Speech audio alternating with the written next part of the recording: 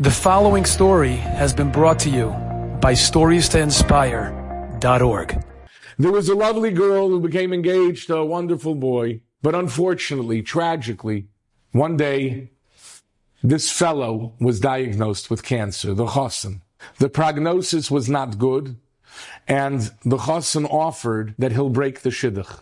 He doesn't want this girl to have to go through the suffering of having her chassan be sick, be ill, and chas v'shalom, who knows what would happen. They went to the girl and they said, "We are offering you a chance to break the Shidduch." And she says, "I don't want to hear about it."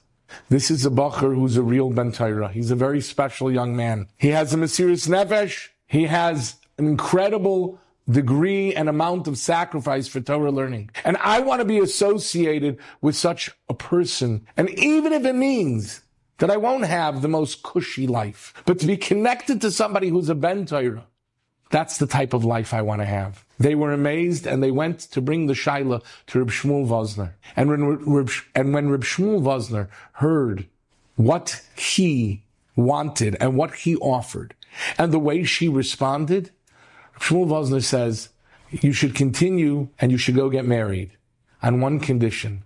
I want a bracha from the two of you." Because somebody who is willing to embrace Torah and two individuals who are willing to embrace each other and their commitment to Torah, regardless of the amount of sacrifice that it will take, that is a couple that I want a bracha from. They gave him a bracha, and neis lihis noiseis, a miracle happened. He was cured, and Baruch Hashem, they have a beautiful family. We all have difficulties in our lives. Embrace Torah, embrace its message, embrace the mesiras nefesh for Torah learning, and we will witness miracles in Mirz Hashem. Until next time, Sei gesund. Enjoyed this story?